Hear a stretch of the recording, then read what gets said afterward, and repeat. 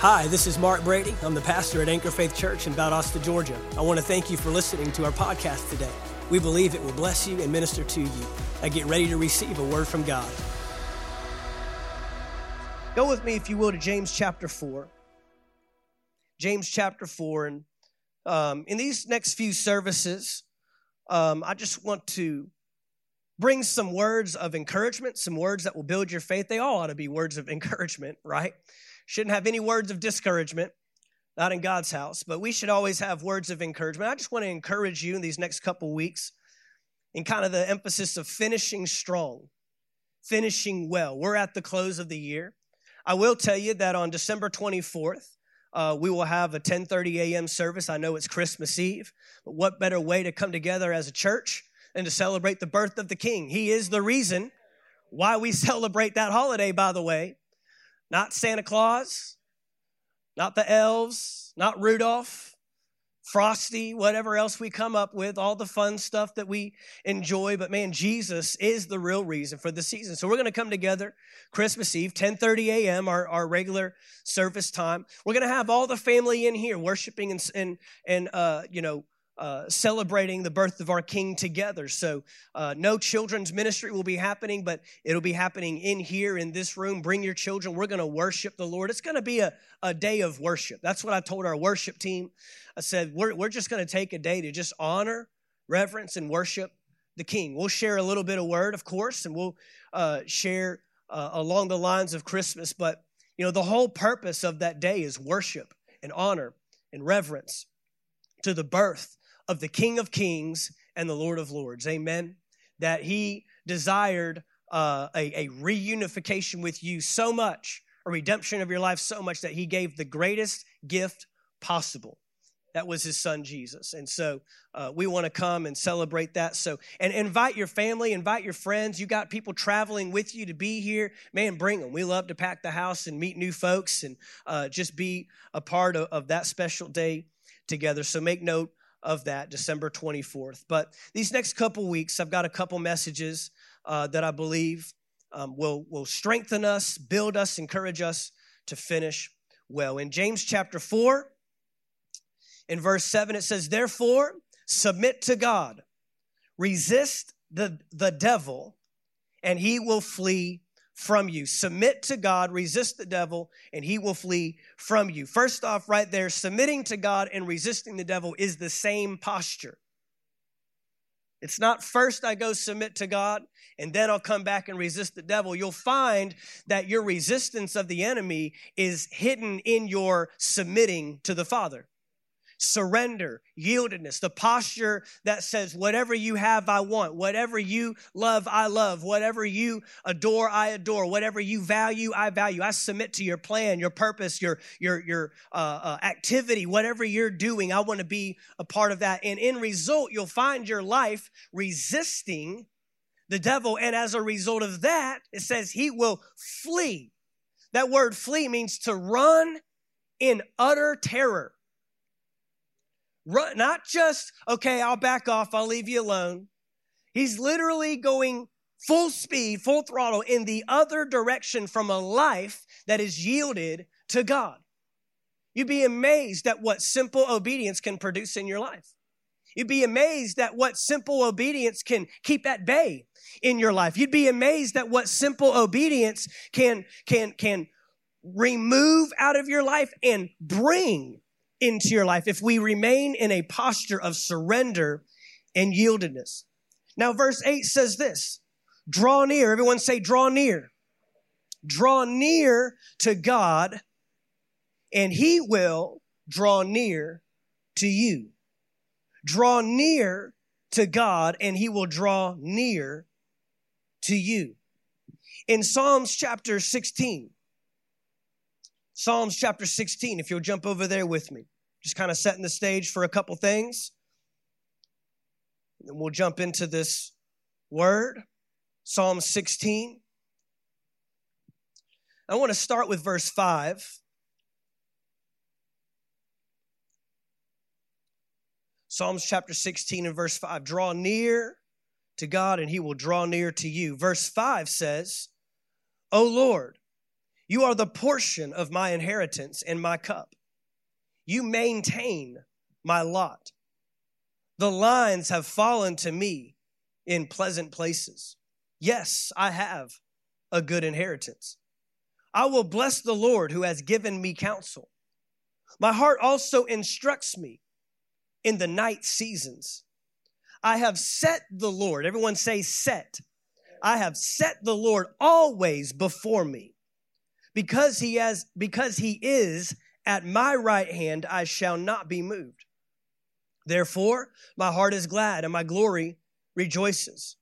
My flesh also will rest in hope, for you will not leave my soul in Sheol, the place of death, nor will you allow your Holy One to see corruption. You will show me the path of life. In your presence, everyone say presence, is fullness of joy. At your right hand are pleasures forevermore.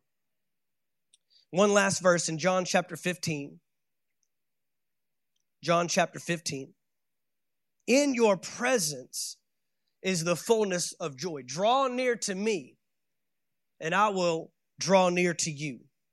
Draw near to the Father, and he will draw near to you. In John chapter 15 and verse 5, it says this, I am the vine. You are the branches. He who abides in me and I in him bears much fruit. For without me, you can do nothing. If anyone does not abide in me, he is cast out as a branch and is withered, and they gather them and throw them into the fire.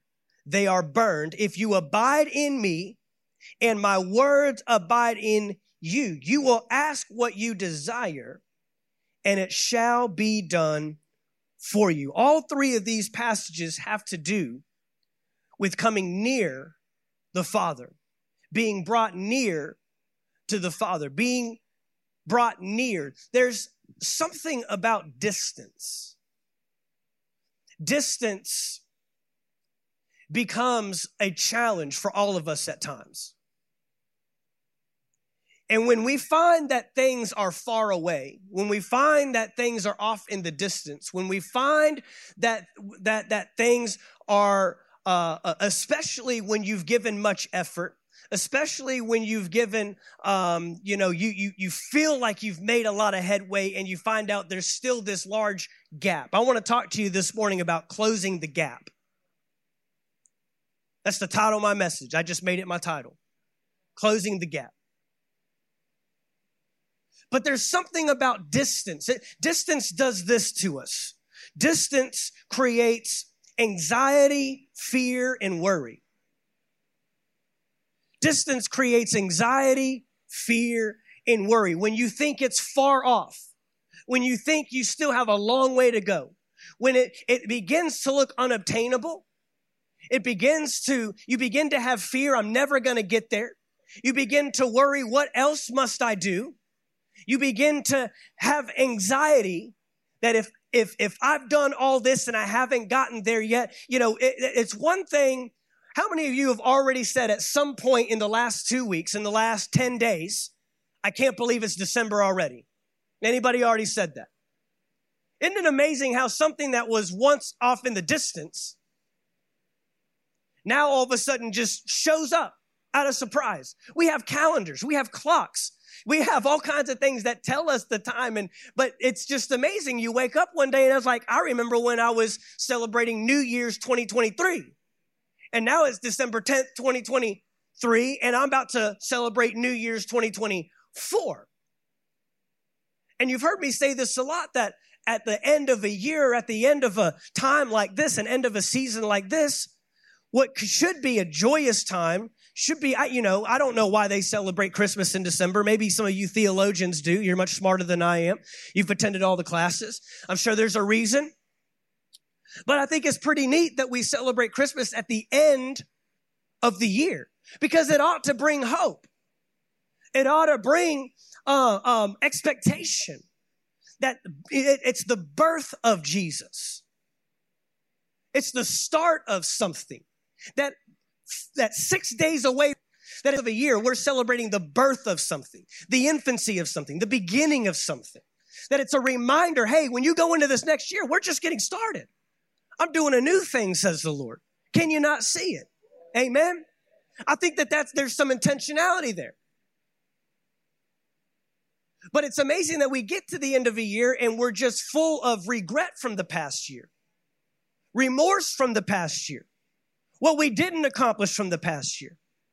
And what it does is it begins to stifle our expectation for the new. You can think about what you lost this year. You can think about what you thought you were going to obtain that you didn't obtain. Or maybe you're in a position where you thought something was closer than it really was, and now you find out it's further off away. It's going to require more work, more effort, whatever that looks like. It brings discouragement, creates anxiety, fear, and worry. It can create apathy and a lack of urgency. Apathy and a lack of urgency. Where there's one thing that's greater than hatred. It's indifference. Because in my mind, hatred can be turned into love because you are passionate about one or the other. But indifference has no passion. Indifference has, I could care less. And that's tough because when someone gets into that place where I'm indifferent to it, I expect nothing from it, I'm apathetic, you can't motivate that person one way or another. At least someone that's full of hate or someone that has disdain or resentment, that there's something you can work with. There's a moving vehicle that we can steer in the right direction, if you get my drift. But once they park that thing, I got to get them, just the encouragement it takes to get them up and moving. If you lose your want to, if you lose your why, if you lose the reason, if you lose the purpose behind something, oh, that's tough to get those engines going again. There's no momentum. You see what I'm saying? And so it creates this apathy and this lack of urgency. It creates paralysis. When distance shows up, paralysis that it cripples you in the moment. There's nothing more discouraging and nothing more crippling in our lives than when we find out we've got further to go. Then we find out we've got more ground to make up. That gap shows up. That distance arrives in our life. You know, if you ever been a runner, I've never really been a runner. I've started to run recreationally, you know, maybe in the last 15 years or so. But, you know, growing up, I hated running. Wasn't ever reading and running, man. Those were the two challenges in my life. I fall asleep reading and fall asleep running, maybe. Not things that I did for fun. But I've learned that in running, I don't know if you've ever realized this, there's a moment where it feels like everything's going to fall off. Everything's going to fall apart.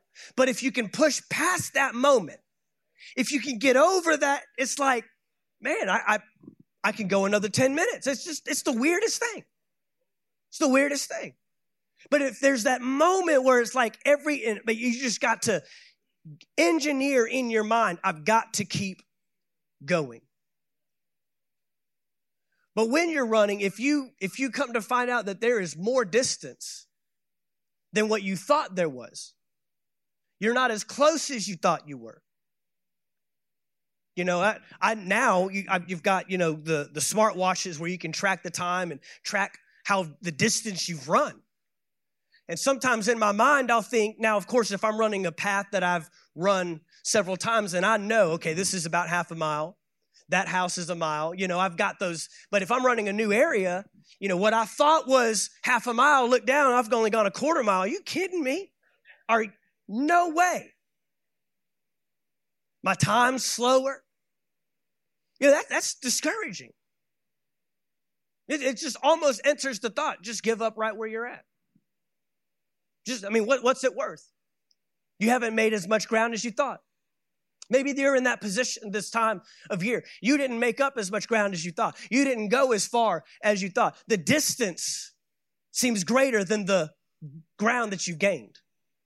That's who I'm talking to today. Is that anybody in the room? Or I'll stop right now. We all go to Cheddar's. We all good. All right. We're going to go with the word of God. Amen. From there, it produces, like I just said, a complacency and a settling. A settling shows up. This is what I call complacency. A satisfaction with the inferior. A satisfaction with the inferior. You know it's not the best, but it'll do. You know you haven't arrived, but I'm just going to have to become satisfied with this. And you begin to live there. Sometimes we need a holy dissatisfaction with things. We need a holy discontentment, because what happens over time, whether it was unmet expectation, disappointment, discouragement, something you were believing for didn't arrive, whatever, what happens over time is you begin to lower the bar. And you begin to settle for less. We become virtuous in our gratitude. Just thankful I'm breathing another day. I'm here. You know, we know how to contour our lives, and we know how to manufacture gratitude. If we, and again, we had the virtuous way of saying, I'm just going to be grateful. And that's great. And we ought to find reasons to be grateful, but where's the pressing on? Where's the enduring through? Where's the persistence and the perseverance? No, I'm standing on this. I'm believing in faith. I am not letting off. I will see this come to pass. This will be fulfilled. This promise will show up. And you'll find yourself like the Israelites lowering the bar, that going back to Egypt is better than entering the promised land. Going back to where you came from. At least we had 3 square meals. At least we had a roof over our heads. At least. And so we start to settle and we start to live rather than out of believing and hoping with great expectation. And I think the enemy always wants to bring this lie to us, that you're further than you really are. I think the enemy uses this distance as a tactic of his. You know, there was a day when God walked in the cool of the day with Adam and Eve. It was a day when he was right there in their midst. But 6 chapters later, it says, I will remove my spirit from among them. My spirit will no longer contend with man. And a distance. When sin showed up, distance. That's what sin does. Sin separates. Sin brought the gap in between man and God. In between the son and the daughter and the father. In between the servant and the owner. Y'all with me? And that sin began to increase that gap.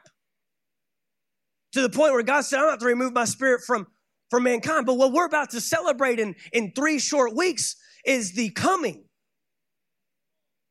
The coming. The closing of the gap. God's saying, I want to be one with man again. I want to bring that union made whole, redeem that once again. I want to be one. I need them partnered with me. I need my spirit inside of them. That's one thing that we lose out of the coming of Jesus and the crucifixion of Jesus. It's not just a taking away of sin, but it's a bringing of the Spirit. It's a unifying with man once again. That spirit that I had to remove in Genesis 6, I'm depositing it back. And not just in the earth, inside the very temple, the body. It's not going to be a temple made with mortar and brick. It's a temple made with the breath of God and the hand of God, molded together from the dust of the ground. And I'm going to house my spirit inside that thing. And Jesus says, if you'll abide, if you'll remain, says, apart from me, you can do nothing. But apart of me, you can do anything. Do I have any grammar Nazis? Y'all know what that means? Anybody patrolling on I know Kylie, she's like, all of y'all are like, man, be bold. You know you are looking at it and you're like, that's the wrong there. That's the YRE. We need the EIR. That's what we need right there. The ERE there. One of them that bothers me is apart. Because I watch people post, I love being a part of this. APART, one word. And it's like, you just disconnected the thing you say you love being connected to. That's a space part. Y'all with me? All y'all gonna be looking and going back. Oh, Pastor Mark corrected me on that one. I'm in sin. Got to get my life right. Got to repent. Put that space in there because it doesn't mean the same thing. The first one is apart, A-P-A-R-T, one word. Apart from me, you can do nothing. But a part, a space, part, a part of me, you can do anything. And this is what we got to tap into, is this distance is compromising our efforts. It's compromising our production. It's compromising our faith. It's compromising our usability. It's compromising our activity. Because apart, I can't do anything. But with, remaining in, abiding in him and his words in me, that's oneness he's talking about. Jesus prayed in John 17. He said, Father, may they be one as you and I are one. There's a oneness, there's a closeness that needs to be brought in the picture if we're going to accomplish what God has called us to accomplish. So the enemy uses this tactic of distance, this separation, to keep you unfulfilled, to keep the promises just that, a promise, a wish and a hope. You know, we don't even talk about hope in the same way the Bible talks about hope. We talk about it as a wish. The Bible says it's a joyful expectation. That's what hope is in the Bible. You see how we lower the bar? We lower the bar over time. The standards come down. We talk about this, we've talked about this before. The expectations, when they go unmet, become discouragement. And the discouragement breeds inferior mindsets, inferior thought processes. And the enemy gives you all of the context you need to stay in that posture. He will feed that. He'll resource it. The enemy will even finance it. Don't get it twisted. The enemy will finance it. The enemy will bring people in your path to support your inferior thinking. The enemy will bring examples. He'll even bring preachers that take the word out of context. See, I knew I was right in having that anxiety and having that fear and that worry. I knew that he wouldn't do it all the time. The enemy knows how to resource this. And if you have that door open, he sends them right on in every single time. He's good at keeping the distance. Keeping the distance. He's good at bringing that separation. I heard someone say one time, what God seeks to unify, the enemy seeks to divide. And what God tries to divide, the enemy wants to unify. They work against one another. So how are we going to combat this distance? Draw near to God and he will draw near to you. In your presence is a fullness of joy. I've always set the Lord before me. Abide in me and I in you. Remain in me and my word remain in you. Go with me to Mark chapter 5. Mark chapter 5. I want us to know how to deal with the distance. I want us to know what to do when that distance is exposed, when we seem far away, when he seems far away. What do we do with that? How do we challenge that? How do we answer that?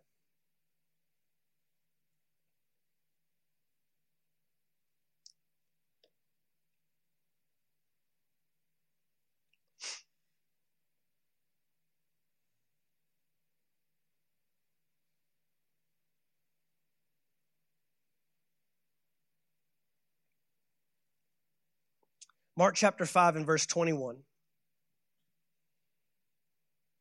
When Jesus had crossed over again by boat to the other side, a large crowd gathered around him while he was by the sea. One of the synagogue leaders named Jairus came, and when he saw Jesus, he fell at his feet. And he begged him earnestly, "My little daughter is dying. Come and lay your hands on her, that she can get well and live." So Jesus went with him, and a large crowd was following and pressing. Everyone say pressing. Pressing against him. Now a woman suffering from bleeding for 12 years had endured much under many doctors. She had spent everything she had and was not helped at all. On the contrary, she became worse. She thought she was gaining ground, and she found she was only further away. Having heard about Jesus, she came up behind him in the crowd and touched his clothing. For she said, "If I touch his clothes, I will be made well." If I touch his clothes, I will be made well. Instantly, her flow of blood ceased.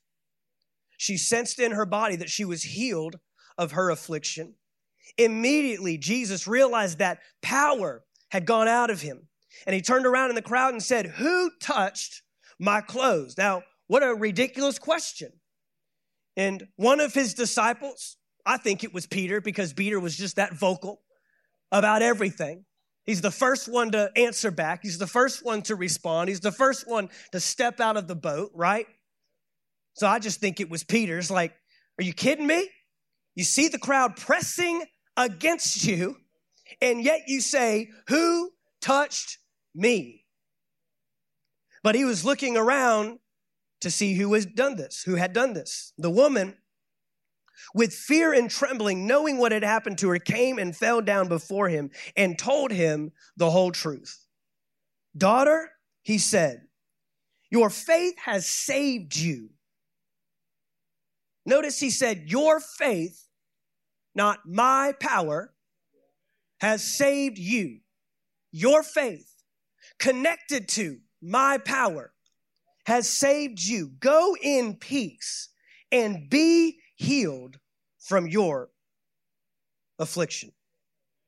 It's an interesting story. Jesus comes across the sea there, shows up on the other side. If you read the story previous, he was on the other side, and he just delivered the legion, the man with the legion of demons. Went across the sea over there, did that miracle, comes back across the sea, and a large crowd gathers just upon his showing up, just upon his arrival, a large crowd. It's amazing that there are things in life that may draw near, that draw us to him. I don't know what drew you here today. I don't know if it's religious activity. I don't know if it's I heard about you, want to come check you out. I don't know if it's a friend. I don't know if it's a true love for Jesus and his church, and I've got to be a part of that. I can't be missing out. Whatever it is, there's something that drew. There's something that drew these people to Jesus. Probably the same thing that drew this woman. She heard about Jesus. Well, she had to have heard something that connected her hearing with her action that said, "If I just touch the hem of his garment." Faith comes by hearing.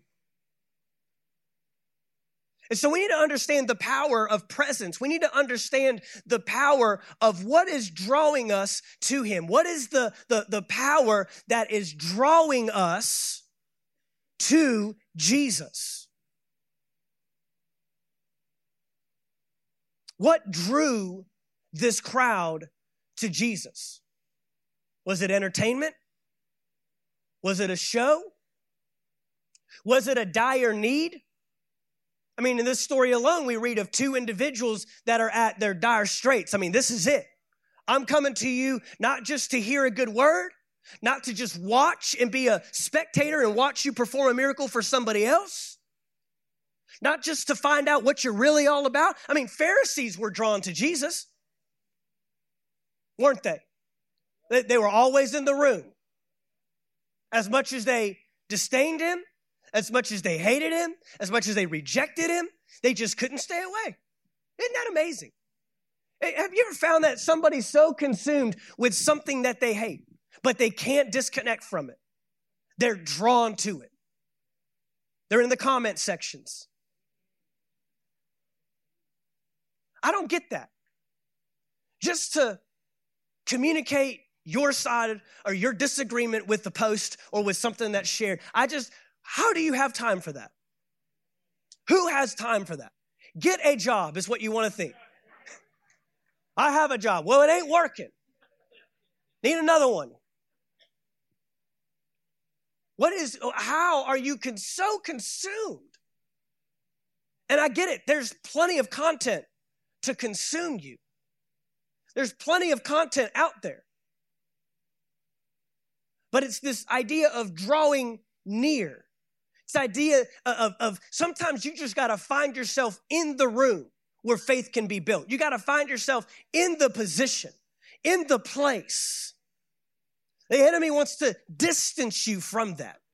The enemy wants to bring up that this church is just like all the other ones.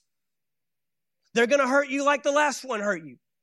That guy's a heretic just like the other ones. They all are just speaking their own agenda. They all have their own issues. The enemy wants to bring distance between you. He will challenge the things in your life that will bring real, true benefit to you. And then on top of that, he'll surround you with the things that will keep those things at distance. You'll end up with the party of people that says, yep, happened to me too. They'll sympathize with you. They'll cry with you. And the enemy will line them up. They'll like your stuff on Facebook. They'll comment on that. They'll reach out. The enemy knows how to resource this stuff, guys.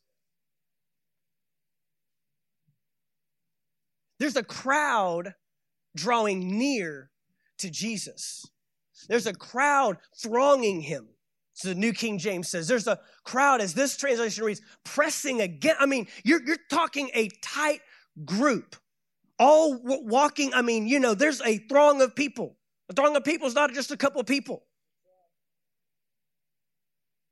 Jesus is in the middle of as people are pressing and surrounding.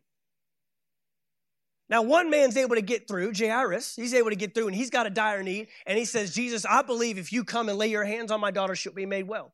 She's at the point of death. She's 12 years old.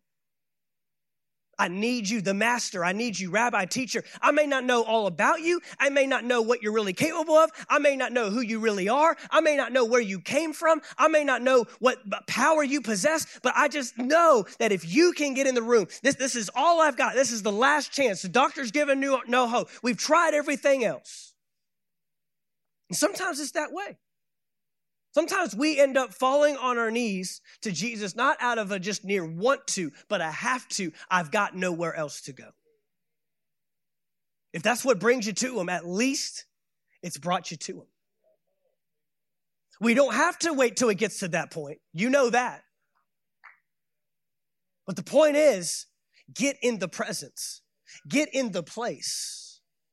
Get in the room, get in the space, get around those that will build your faith toward expectation, that will tell you there's a master that can meet your need, that will challenge you to think and believe bigger than where you're at, to not lower the bar, to not settle in the standard, to not become satisfied with the inferior, but to believe that there is a way to overcome and get on the other side of this, that we can see the answer. But you got to get in the presence. That's where it's got to start. But this is the issue. In this story so far, in this story, we know that this woman receives her miracle. And Jesus asks a question that is so odd. And I think he's still asking it today. I think Jesus is still asking this question today. Who touched me? Because what happens is if the enemy can't keep you out of the room, he'll get you to confuse proximity for presence. Being close. At least I was there. And yes, at least you were there. But there's a flawed statement that the church makes a lot that we've got to bring attention to. And I understand the heart behind it because we're talking about what's possible. But when we make the statement, everything changes in the presence, that is not necessarily true. I just told you Pharisees were in the room and they were not changed. You know that there's multiple times Judas was not changed and he followed him for 3.5 years as the other 11 did. He was sent out with authority and with power. The Bible tells us that many will say, didn't we preach in your name? Didn't we have signs and wonders? Didn't we prophesy? Didn't we have these things demonstrated in our ministry? And he'll say, depart from me, distance. I never knew you. We were never close. We may have been in proximity, but we did not have intimacy. And what happens is the enemy will get you to redefine what being near him looks like. He'll have you redefine intimacy. Well, I go to church every week. Well, I read the Bible. Well, I pray. Well, I have godly Christian friends. I follow so-and-so on YouTube or on the internet. I follow their social media profiles. I receive the daily verse of the day from the YouVersion Bible reading plan. Guys, we build up these things as if they accumulate to intimacy. And all it is proximity. We are thronging, but we're not drawing. We're pressing against him, but we're not pressing into him to receive what he has for us. And this woman with the issue of blood, the principle is very simple today. How are we going to endure? How are we going to finish? How are we going to close the gap? There's a principle that she displays that nobody else in that multitude got. And what's awesome about it is her situation becomes an example for the man that his miracle's in the process of getting disrupted. Don't forget, there's a man that came to him before her. It's like, take a number, lady. Get in line. I'm here first. Let's get my daughter healed, and then we can take it. You've been dealing with that for 12 years? What's another few minutes? My daughter's at the point of death. Because I still have a great distance to go. You're near. But I've got to get Jesus. I got to get the master to my house. There's still a distance. We've got to close the gap. And she decides, out of everybody else in this multitude, everybody else in this crowd, she decides, I'm closing the gap today. I'm pressing in today. I'm pressing on today. I'm persevering. I'm getting my answer today. This is my moment today. I'm tired of the distance. I'm tired of this. Now remember, Jesus was just in this town a few days prior. He was in this town. His disciples get on the boat. He says, go to the other side.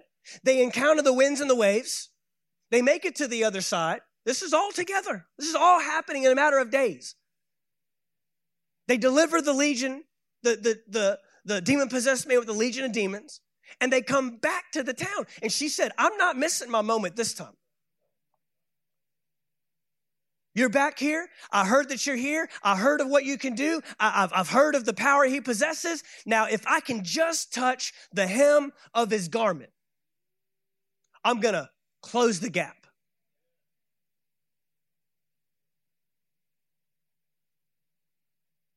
And you're not going to allow distance to lie to you any longer. But the first thing we have to address is this proximity issue. The first thing we have to address is, what does real intimacy look like?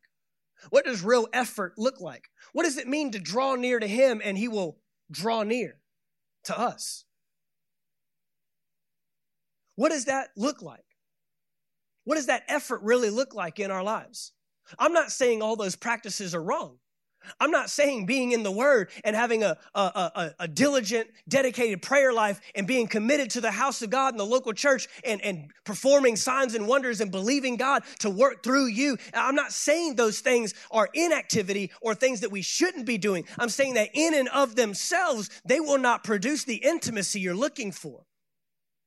And he's not just looking for you to be close to him. He's looking for you to be with him, working with him, partnered with him, connected with him.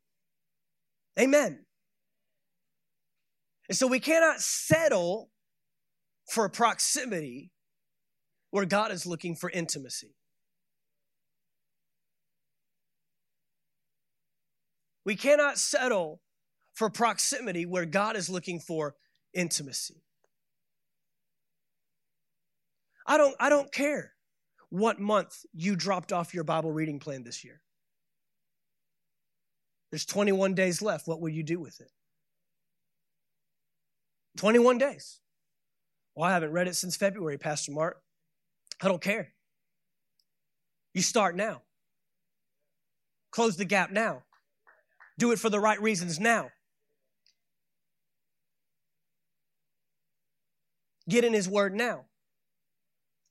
Well, I haven't given him the right amount of time. Start now. And let me just throw this out there. I'm not saying it's unsuccessful. I'm not saying it's a proven statistic. But if you're waiting till January 1, you're probably not going to do it. I'm just going to go ahead and tell you. If y'all are thinking, I got 21 days to eat whatever I want because January 1, I'm detoxing this thing, I'm dieting this thing, I'm carbo loading now, I'm eating all the Christmas tree cakes I can find. Because January 1, it's a greens only. If it ain't in the blender, it's not going in my body. In the gym, twice a day. Yeah, anybody can say that about the future. What are we doing with the present? Just do it now. Just start today. Detox now. Pray now. Get in the Word now. Commit to the local church now. Sign up for Vision Partnership now. I mean, what are we waiting for? You got a calendar for this thing? Why? Because then that doesn't require full abandonment, full laying down of. We'll get to that in a minute.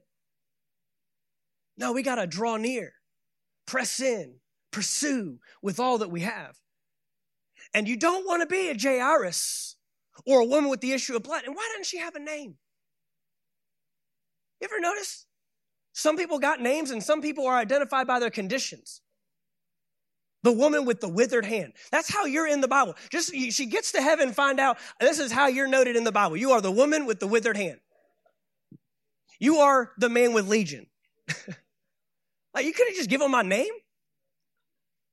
You gave him Nicodemus' name. That's a weird name. Couldn't give him my name. My name was Mary. Easy name. We don't know. But all we know is she got to a point in her life, Jairus got to a point in her life, I'm laying it all down. I'm pressing in with all I've got. I'm not waiting. You don't have to wait till you're at the end of the rope to grab on. We can do it now. But the enemy wants us to confuse this proximity issue with intimacy. Many were pressing, but only one was drawing. I want to give you 3 steps to closing the gap. 3 steps that we see here where we can close the gap. Number 1, These 21 days you have left, you're going to close the gap. Number one, you're going to control what you can. Control what you can. Many times we spend so much effort, valuable resource, valuable energy, either rehearsing how we got here or trying to correct how we got here.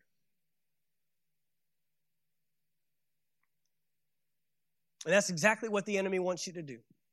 It's amazing that when he's the first one to tempt you to do it, and he's the first one at the door to bring guilt and condemnation for doing it. And he'll have you wallow in that. He'll have you drown in that, buried in that you cannot see the way out, the way through. How am I going to close the distance? How am I going to get to the end? Because I am so caught up with rehearsing, how did I end up here in the first place? How did I arrive in this situation? This is what you need to know. You are not always responsible for your environment, but you are always responsible for your atmosphere. You are not always responsible for your environment, but you are always responsible for your atmosphere. This woman decided, I can't control the environment. It's a crowd thronging him. I'm going to have to press. I'm going to have to push through. I'm going to have to persevere. But I'm responsible for my atmosphere, my attitude, my belief, my expectation, my ability to do what, to expect what I can expect. And that's in nobody else's hands. And what happens is we become a victim to the past. We become a victim to the environment. We become a victim to what's happened to us. We become a victim to what people have done to us, said about us. And you begin to be identified by that. You will not close the gap living a victimized life. You will not close the gap blaming everybody else around you. You will not close the gap only rehearsing what did I do to end up in this situation in the first place and playing the blame game. And sometimes the blame, the biggest blame, the heaviest blame we place is on ourselves.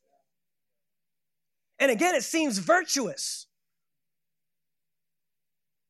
I'll admit it. There's difference between admitting it and taking responsibility for it. The enemy wants you to stay stuck in the rehearsing of, the reminding of, the reciting of, or in your own effort trying to get yourself out. In your own effort trying to autocorrect everything you've messed up along the way. In your own ability. No, there's a yieldedness that needs to show up. Control what you can. She couldn't control the environment. She couldn't control the sickness. She couldn't control that the doctors couldn't find a solution. She couldn't control that now I'm at a place where I can meet with Jesus and there's this crowd thronging him. But am I going to let that stop me? Am I going to let that be I tried, I got here, but everybody else was around him. I couldn't make my way through. We can't blame it on anybody else. We've got to control what we can control. What atmosphere are you creating? What expectation are you keeping? Number 2, you're going to close the gap by doing what you can. Do what you can. It's amazing how many times we focus on what we can't do. We just talked about this last week when we were talking about our stretch offering. That we highlight more the deficiency than what we have. The prophet comes to the woman, owes a great debt. They're coming to take her kids. She goes to the prophet. The prophet says, what do you have in your house? And she says, I have nothing but a small jar of oil. And then you make it small even in when you mention it. But I could apologize for it. Won't do anything, but I could apologize. Huh?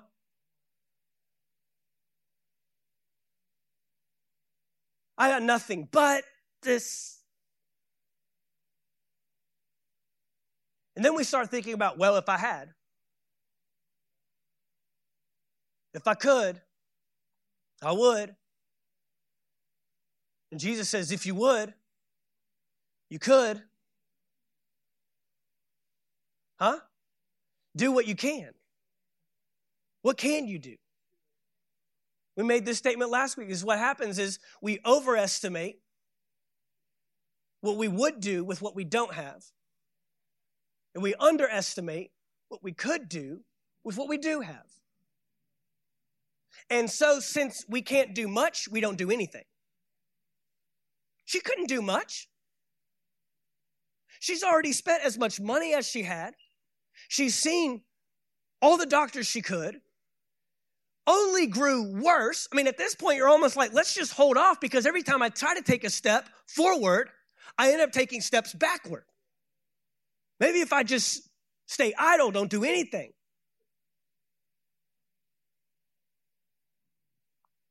What could her small step of pressing through a crowd?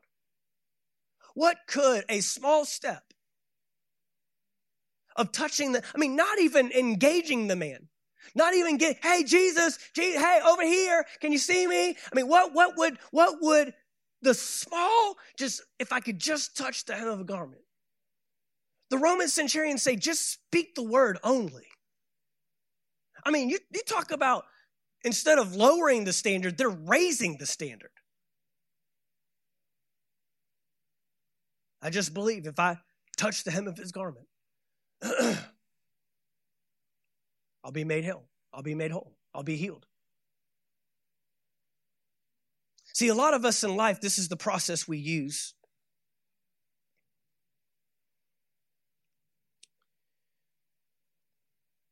Is we say this, I will, if I have, I will do, then I'll be. Do, then I'll be. Have it, do it, be it. But Jesus is saying, if you will be, you will do, then you'll have. If you'll be, then you'll do, then you'll have. He's reversed it. We're talking about closing the gap. Some of the things that are keeping us at bay, keeping things off in the distance, keeping things further away than we want them to be, is the mentality. It's demanding a mind renewal. You know your mind is renewed when the impossible looks possible. I said, you know your mind is renewed when the impossible looks possible. That's the purpose of mind renewal, to create a context through which God can bring heaven on earth, bring his kingdom to earth, do the impossible, do the things that you cannot do. It said that she heard about Jesus, and then she said to herself, if I just touch, and then she touched, she reversed the actions. Not, I'll believe he's a healer if I touch the hem and I get healed. I believe he's a healer, so I touch his hem and I will be healed. Do what you can. And what you can may be this small, and what Jesus does is the rest. But because ours is only this part, I mean, it's the word. It's the word that the prophet gave, or that Naaman's servant gave to him about the prophet. Naaman got all upset because he didn't come out and wave his hand and do something extraordinary and something miraculous. He said, go dip into that dirty, nasty water, the Jordan River, 7 times. He said, no, I ain't doing that. Are you kidding me? Do you know who I am? And Naaman's servant said, Master, if he would have asked you to do a great thing, wouldn't you have done it? Why not do the small thing? Why not do the simple thing? Sometimes we think actions are beneath us. She got on her hands and knees and says, nothing's beneath me. If it gets me my miracle, if it closes the gap, if it brings the distance closer to me, I'm willing to do whatever it takes. Whatever small thing you ask of me, Whatever simple thing you ask of me, I'm willing to do it. Do what you can. And number 3, you're going to close the gap because you're going to receive what he has. Receive what he has. You're going to control what you can. You're going to do what you can. And you're going to receive what he has. In the receiving, there's an exchange that takes place. Because God will not just merely add, but he will trade. He'll trade sorrow for joy, beauty for ashes. Come on. He wants to make a trade. Make your way up. Chapter 11 reads this way. Worship team, you can make your way up. Matthew chapter 11, verse 28. You know these words. Come to me, all of you who are weary and burdened, and I will give you rest. Take my yoke upon you and learn from me, because I am lowly and humble in heart, and you will find rest for your souls. For my yoke is easy and my burden is light. He commands us later, he says, cast your cares on me, for I care for you. In that moment that required this woman to cast something upon Jesus. She didn't come to just receive without laying something down. And you cannot miss the moment of the altar. You cannot miss the moment of the sacrifice. You cannot miss the moment of what receiving a miracle will require of you. To receive from him will require you to lay something down at his feet. What did she have to lay down? She had to lay down. She had to sacrifice her fear and anxiety. It says later she came fearing and trembling. She had to sacrifice her fear. She had to lay down man-made tradition, because man-made tradition told her she could not even be in a public place. You can find it in Leviticus. But Jesus says, will you refuse God's command for the sake of your traditions? He healed a woman on the Sabbath day once. And they came to him and said, what are you doing? You're breaking our command. He said, are you kidding me? You're not going to rejoice over a miracle because it didn't happen in your box, in your context? She had to shed her context. She had to lay down her expectation, traditions of man. She had to sacrifice embarrassment. She had to sacrifice being called out in front of everybody. Making the breaking of the tradition public knowledge. She's having to make a sacrifice.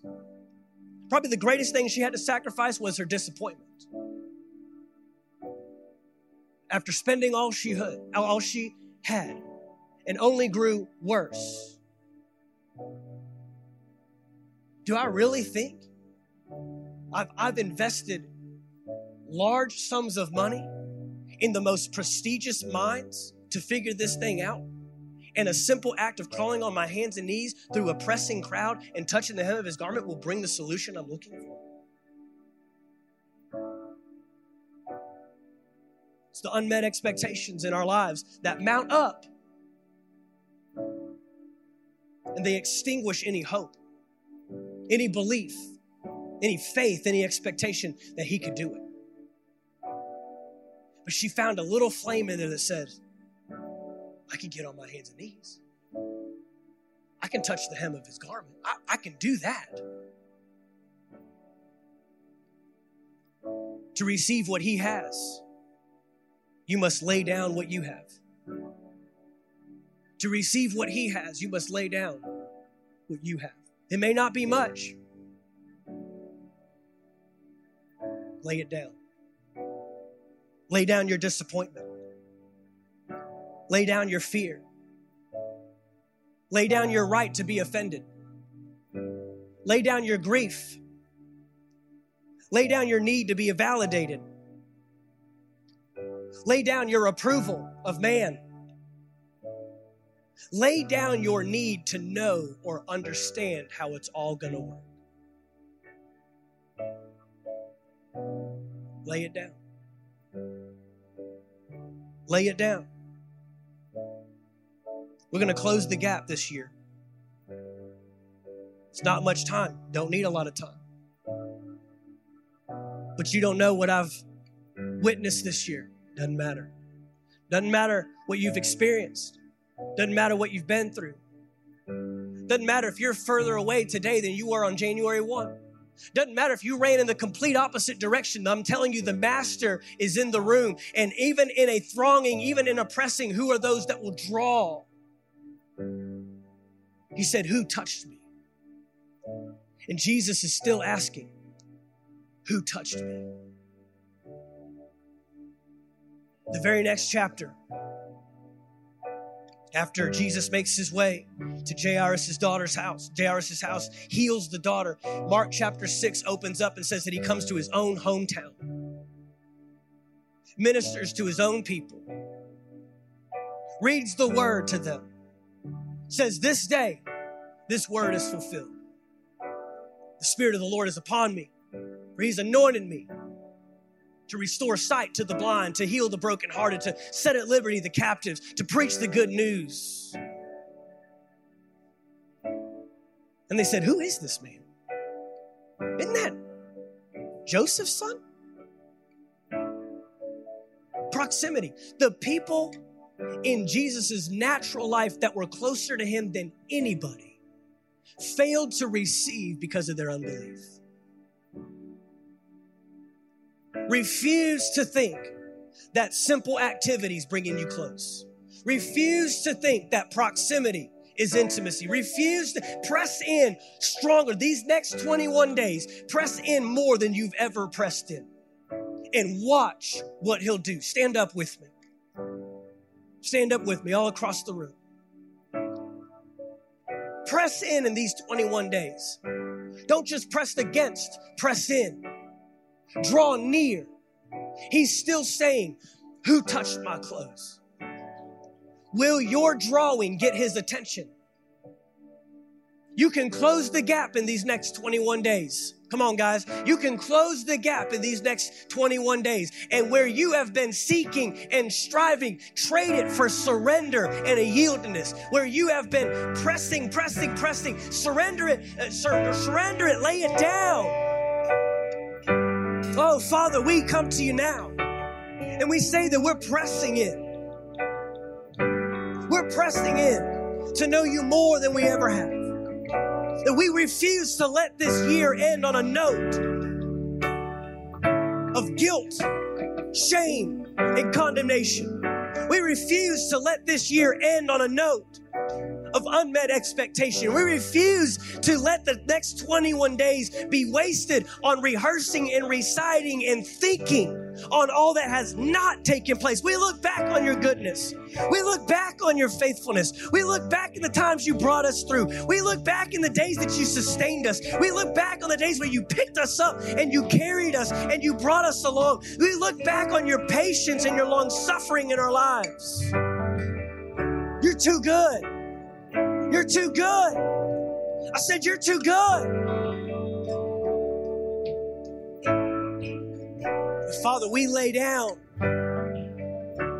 We control what we can. We do what we can. And then we surrender what we have to receive what you have. Father, we lay it down today to receive your rest, to receive your peace, to receive your love, to receive your miracle, to receive your work in our lives, to receive the fulfilled promise. We receive it. Come on, just lift your hands to heaven and say, I receive it. I receive it today by the Spirit of God, the word being fulfilled, the promise coming to pass, life to dead things, life to dead things. Come on, you got to speak it, you got to believe it, you got to confess it, you got to declare it. I don't care how empty it looks, I don't care how bleak it looks, I don't care what you've been through, there's still hope. And we say this morning, Father, we receive your rest. We receive your rest. We receive your rest in 2023. We receive your rest in these final days. We receive your rest over our lives. Thank you for taking the time to listen to our podcast today. We trust you received a word from God. If you enjoyed this teaching, be sure to subscribe to our podcast in iTunes. By subscribing, you'll be sure to receive a new message every week as soon as they are made available. And if you'd like to learn more about Anchor Faith Church, you can stop by our website at anchorfaithvaldosta.com. There you'll find our locations and service times, ministries that are available for you and your family. You can even give financially in support of the ministry. Thank you again for listening, and we look forward to seeing you next time right here on the Anchor Faith Church podcast.